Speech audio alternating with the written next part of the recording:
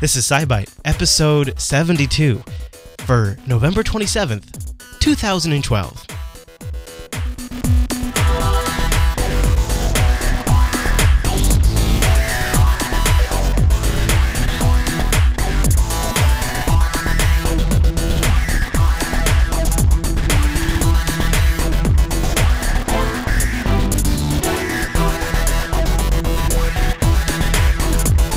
Hi everyone, and welcome to SciByte, Jupiter Broadcasting's weekly science podcast, fresh Wednesday mornings over at jupiterbroadcasting.com, and of course live Tuesday nights at jblive.tv. My name is Chris, and joining us every single week is our host, Heather. Hey there, Heather.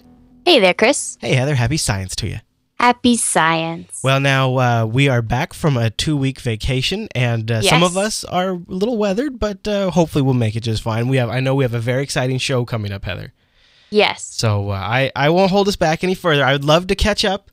I would love to, but I know there's too much news, so let's kick it off with our first news story.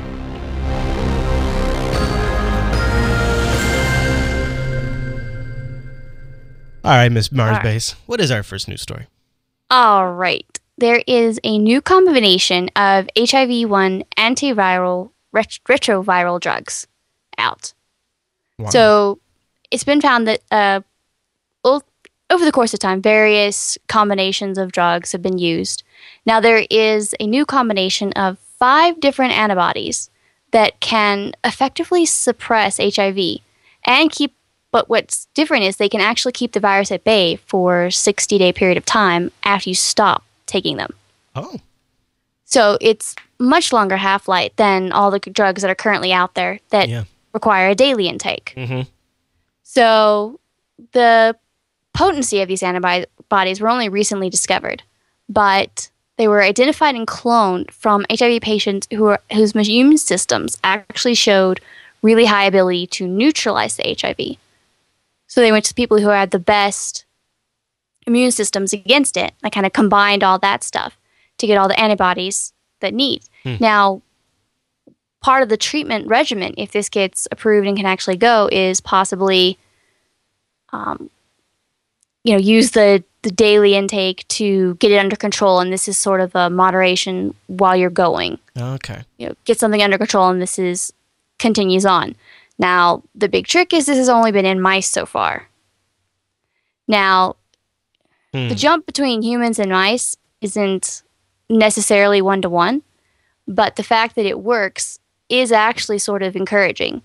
So they're looking to move these trials possibly to figure out if this combination or an already established retroviral therapy is more effective or together. But they're kind of hoping this will be a new treatment option that, as I was saying, maybe you need to take specific drugs or traditional drugs until it's under control and then receive these new antibodies to every 2 to 3 months even to maintain that control. Okay. So you build up your initial resistance, and then this keeps it up. Yeah. That would be, it's interesting to see how we get closer to some of these advancements by utilizing what appears to be, for whatever reason, people's innate ability to resist the HIV virus. Yeah. Is that redundant to say HIV virus? I guess. I don't think so. Is that kind of like saying NIC card because it's network interface card? Anyways, I think that's a very interesting angle of this whole problem to explore. Is that sort of innate immunity to it, and taking advantage of that just makes a ton of sense. Oh yeah, cool. Use what's there and kind of take it a bit farther. Yeah, exactly. All right, Heather. Well, any other thoughts on that one? No, I don't think so. All right. Well, guess what? Right before we go.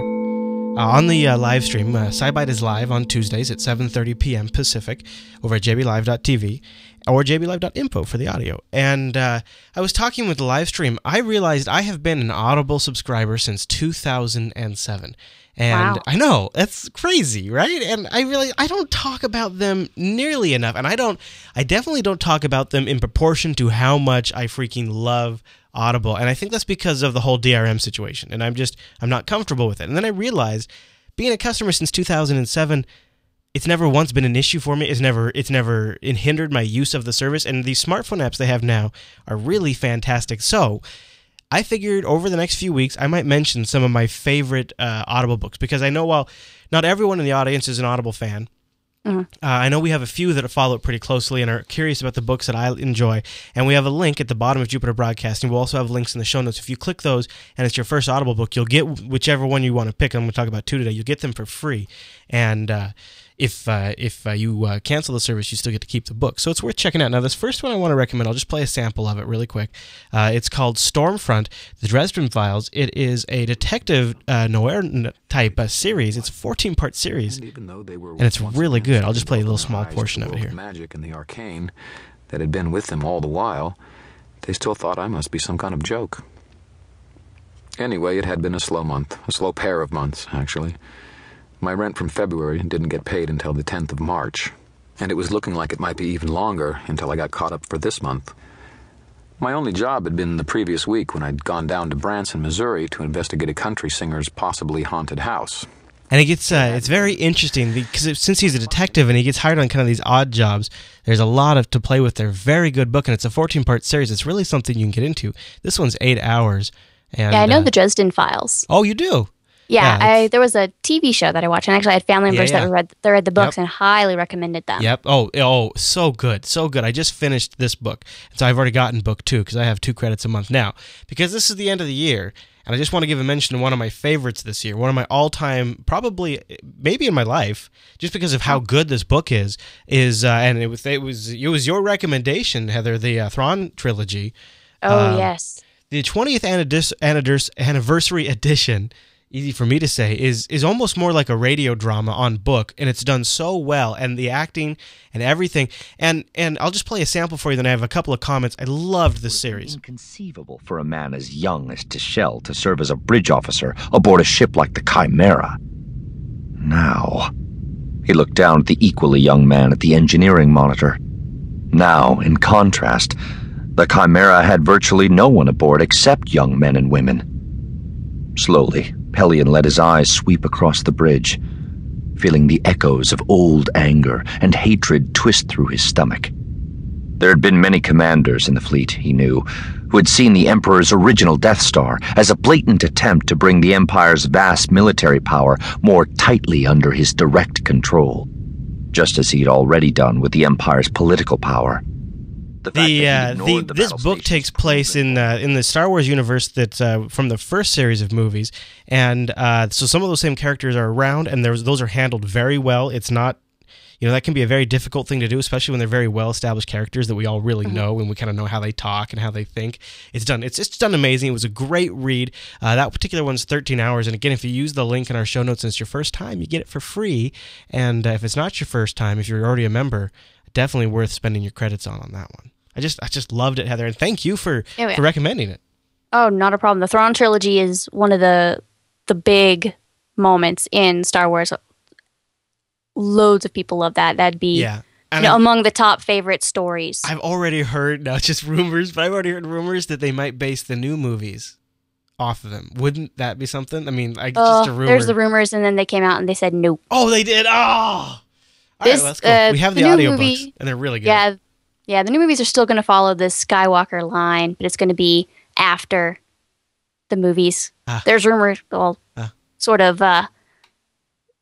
that's been sort of confirmed that you might see some older versions of past actors. I did see some of that, yeah. All right. Okay, well, that's there you go. That's your little Star Wars update inside. Right? Let's move on. In the middle of science. Let's go to the news bite. Although that is sort of sciencey too. All right, Heather, what is our first story in the news bite? All right, DARPA. That is a U.S. military defense sort of takes a wild look on various technologies. Now they're launching a far-out neighborhood watch, sort of, but not burglars, more like amateur watchdogs tracking orbital debris from, satellite collisions and that such. It's a sky monitoring project called SpaceView from Defense Advanced Research Projects Agency, DARPA. That's the words I was looking for. So they're looking to enroll the talents of amateur astronomers, actually. Okay. Now, a lot of amateur astronomers actually, look for meteors or this type of thing. They watch space debris. This is specifically going after those people, so they're looking for a really diverse data set from all over the world, really, from different geographic locations. And it's kind of looked to be as a long-term project. So you can maybe do time sharing on telescopes, or if you have a location, I know observatory back home, there was a group of astronomers who had a small telescope there, and they tried to track for meteors, and they found so many. But if you have that sort of a base and they start producing results and data or readings, then you could actually get upgraded hardware for the site or financial compensation for your work. So it's kind of hoping to engage amateur astronomers, sort of purchase remote access to already in use telescope, or provide upgrades to possibly telescopes that you have. So it's kind of interesting combination here, because there's a lot of people looking for that and actually providing sort of possible financial compensation for said things, for doing what they already do or similar to what you already do. Mm-hmm. So it's, they're types of telescopes for astrophotography, asteroid hunting, as I was saying. So there's a lot of high quality astronomical telescopes out there already being used. So it's kind of a means to upgrade to maybe state-of-the-art automated services. But, the process is going to start with just like a first dozen or so members, probably late in 2013. But it's an interesting first step that's kind of, on the whole, it's probably a lot cheaper to go out and say, hey, amateur astronomers, we will give you some financial compensation should you, meet certain requirements. Much cheaper than probably creating a whole different department and paying all those people. It helps the market too. It helps. Oh, yeah. It helps those people fund that type of work, which then encourages that type of work to exist. So it's a good idea. Yes. So I it's something that. Too. Yeah, I do. I was an amateur astronomer for many years, still am. So that kind of a program really interested me and caught my eye. So I'm really hoping that. That will go forward, and if anybody out in the audience does that kind of thing or is interested in that kind of thing or know anybody, there's some links in the show notes that will lead you to the places of more knowledge. And speaking of people out there in the audience, someone has reached out this week and gotten a hold of us, and we have a little incoming communications. We do. All right, what do we have here? Planetary alignment. Mercury, Venus, Saturn, they will be aligned over the Giza pyramids December 3rd. Yeah, okay, so that is true, but they're not going to be aligned perfectly over the pyramids. They are going to be over them, kind of grouped together, but more vertically aligned than horizontally. Okay. And not quite as exciting. No, not quite as exciting. And this isn't a once-in-a-lifetime event. They aligned in a very similar formation back in 2007. So it happens. They get together. Still neat, though. Yeah. All right. Okay. You happen to be, it's good to know. Around the Giza pyramids. I saw that it was spreading on Google Plus that night, and I was like, this looks really cool, but it was debunked in the thread pretty much, and so there you go. There's the final word on it. All right, Heather. Well, we also have a few stories here that have some upgrades. That's right. The Higgs boson, what they call the God particle. Yeah. But the Higgs boson, had a whole bunch of data, and it came out, and they're like, it's a Higgs. Can we say it's a Higgs boson? Right. No, not yet. We need more information.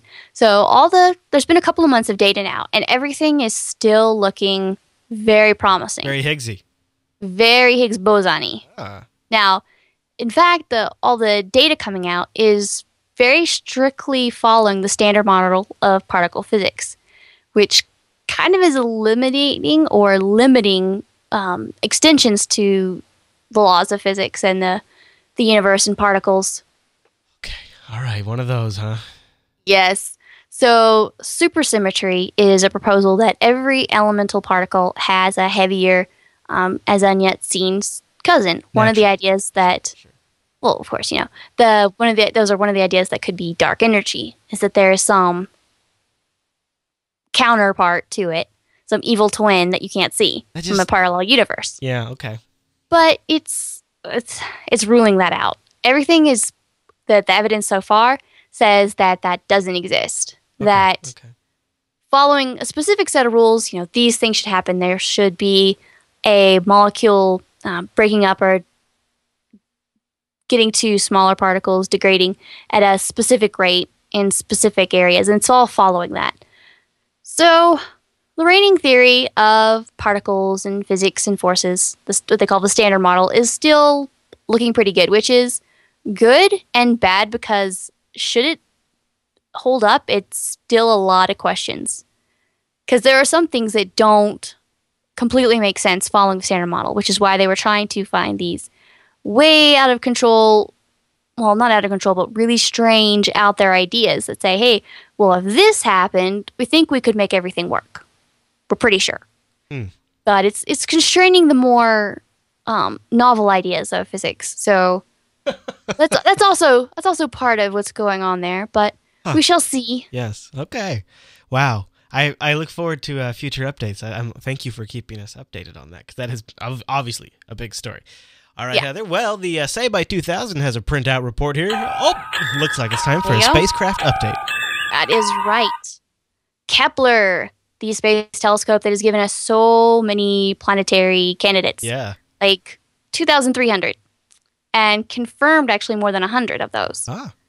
So they've bit their milestone of, they've completed their 3.5 prime mission, and now they have been granted an extended mission that could last as long as another 4 years. I am surprised, and this story broke, last week, right? I'm surprised I think so. That the original mission was so short.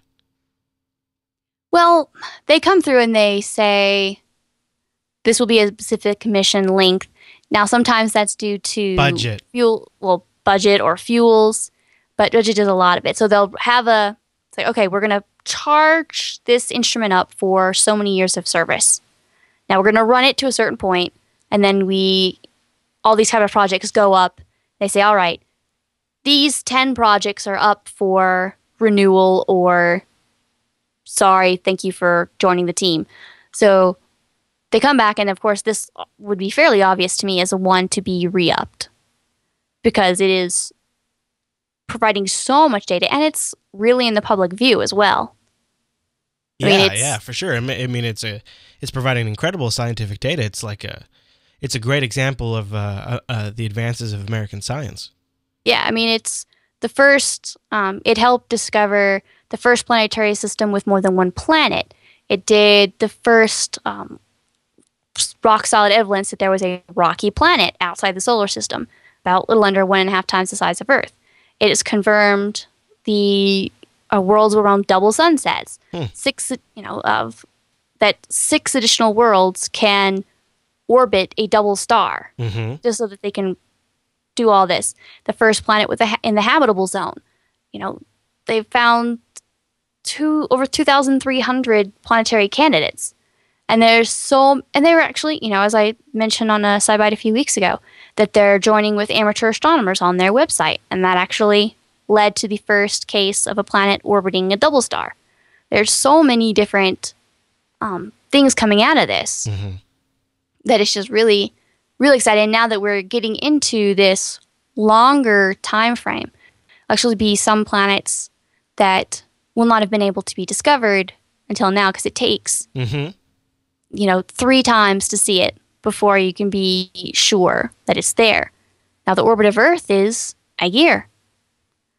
So over a 3.5-year mission, there is a 6-month period of time where you would have been able to see a planet that's orbit is as long as the Earth, because you would need those repetitions. So this continuing on of the mission for another possibly 4 years would allow for much more evidence and confirmation of these planets that are slower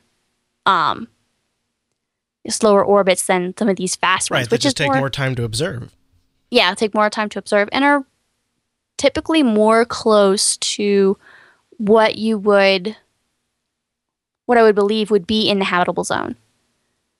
Things that are in stable orbit, not going so fast, in the habitable zone. For things the most Earth-like that you could get, I would imagine you wouldn't be able to start seeing them until this extended mission. Oh. Well, there you go. Good thing they got that extended mission. Yes. Yeah, like I said, there are lots of different projects that come up for re-up every year. And some of them are very, very obvious Pretty that much a they're going to be slam dunk. approved. Yeah. Yeah, you're like, everybody else is like, well, that's one slot less for us. Right. Yeah, they're going to get it for sure. Yeah. Yeah, interesting. Well, now, speaking of something that should keep getting funding, got a little space station update too, don't we? We do. So the Expedition 3233 team actually left the space station on November the 18th after spending 127 days in space. Wow. So, and actually the crew that left had a combined time in space of about 3 years. These people had been in space a lot over the course of their lifetime. Holy cow. Now, what's funny is, we've seen the landing pictures before, and a lot of people get worried because you'll see like a little puff, thinking maybe that's what's happening. It's the landing, get Gus going off right at the last second. But there is actually no footage of this one. Well, it was dark, and it landed well away from the planned landing spot. Oh, really? Oops. Yeah, the parachute deployed 5 seconds later than planned. And that means they were several miles away from the planned site. But there was a recovery team and NASA personnel. They were able to reach them by helicopter shortly after. If you look at the videos and stuff, they're very bundled because it is cold. It is cold. Yeah, they landed in Kazakhstan. Yes, Kazakhstan at this time of the year is very cold. Yeah. But so the 3 remaining members on the space station, beginning Expedition 34, they have a combined in-space experience of about 3 months. Now, these are the remaining people are the ones who got there in the weeks before the Dragon spacecraft. The first privately funded. Right. That brought its crew, it brought its cargo along. Yeah. So, and we'll have another set of astronauts scheduled to launch in December 19th for a 5-month stay. So we'll continue the rolling crew of the space station. Wow, very nice. Well, the 3 years in space, that's quite impressive. Yeah. That's mad respect. Well, what do you say we go to check out what's going on with Curiosity? Let's go. And liftoff of the Atlas V with Curiosity. Touchdown confirmed. We're safe on line. That's right. That's a freaking wheel right there. All right. Sorry. Is. Okay, so what's going on? I've heard a lot of rumors this week. Yes, there's been a lot of rumors. Well, one, they've got radiation levels from the surface of Mars, and it's actually roughly similar to those experienced by astronauts in low Earth orbit. So survivable. It's about half as high as it experienced just cruising through space. So it's actually more evidence that astronauts could indeed function on the surface of Mars for limited stretches of time. Awesome. I mean, it's kind of interesting because Mars's atmosphere is only about 1% as thick as Earth, but it does provide a significant amount of shielding. It's much less, the radiation levels are much less than a lot of people expected. Now, it even lacks a magnetic field. Well, that gives Earth another layer of protection. But the findings that they announced were preliminary. I mean, they've only been on Mars 3 months into a 2-year planned mission, as a base mission. So we're going to see how that goes forward and see how they continue with that data. Now, and the actual hard numbers for those levels are going to be planned to be released at a American Geophysical Conference on December 3rd. Okay. Now, where the twist comes in is that a NPR radio interview with the Curiosity rover's principal investigator actually said that the team will soon make an announcement, quote, for the history books. Yeah, I've seen a headline saying NASA is withholding historic information soon to be announced or something like that. Yeah. Historic, that gets people talking. Well, yes, but I kind of hold back for a moment because people hear that and they're like, there's green goo on Mars. It's crawling around. No. That'd be awesome. Yeah, but no. Anyway, the more exciting sounding the news for them means the longer they're going to wait. many scientists in various fields, are very excited. They announce something, and then, oh wait, maybe they don't travel faster than the speed of light. Maybe, cold fusion doesn't work as well as we thought it did. There are a lot of different events like that. So scientists are very cautious about announcing something of any great magnitude. You're right. So, just to be good, you want to have the right amount of data to prove your said results. And the more exciting, you want to prove it even farther. Right, because you want to be extra sure. All right, this is pretty cool. Everyone think about how they can disprove this and go. Right. So then you try to figure out all the ways that it could not be true, all the things that people could say against it. So I think that, the last instrument that was used at that site, at the first site that they've been parked at for a little while, was the SAM, the Sample Analysis at Mars. Yeah. It's, used to look for organic compounds. Now, organic compounds does not mean living anything. It's just looking for abundance of light elements like hydrogen, oxygen, nitrogen, those kind of things that are needed for life to exist, but doesn't necessarily mean there is life. It's like there's wood. It doesn't mean it's a house. Walls that are kind of required to make a house, but it doesn't mean that there's necessarily just a wall. So my guess is that they are going to definitely going to confirm that surface radiation levels don't preclude life. So it doesn't mean that life can exist there for a period of time without any additional shielding. And that's definitely one announcement that they will make. One that they have alluded to, that they were going to announce the hard numbers for that. So that's definitely going to be one thing they're going to say. But it's more than that, don't you think? Don't you think there's more because of historic? That is historic and one for the books. Obviously, that kind of leads for the nerd books, but not one to get the public excited about in an NPR interview. Well, you want to hype up your data. That makes sense. I don't know, because that and I think something NASA should be aware of, and I think they are aware of it. If you overhype and underdeliver, that's not good for public opinion. No. So I think there will be further analysis. Like I said, the SAM instrument was the last thing used, and they actually kept a scoop of additional dirt from that location. They're kind of driving with it. So they could repeat all their tests without even being right there. Clever. So what do you think? Something in the dirt? I think. What I think is going to happen is that they're going to say they have, an abundance of those, of hydrogen, oxygen, nitrogen. It's possible that they will say that there is evidence for organic compounds. Now, it's possible that there would be simple hydrocarbons. Very short combinations with carbon attached to other molecules. It doesn't necessarily mean there's life on Mars. Now, very unlikely is that there is nitrogen or methane or something that they see, which would more indicate life or something of that nature. But I really do think that they're just going to say, 1, radiation levels are okay.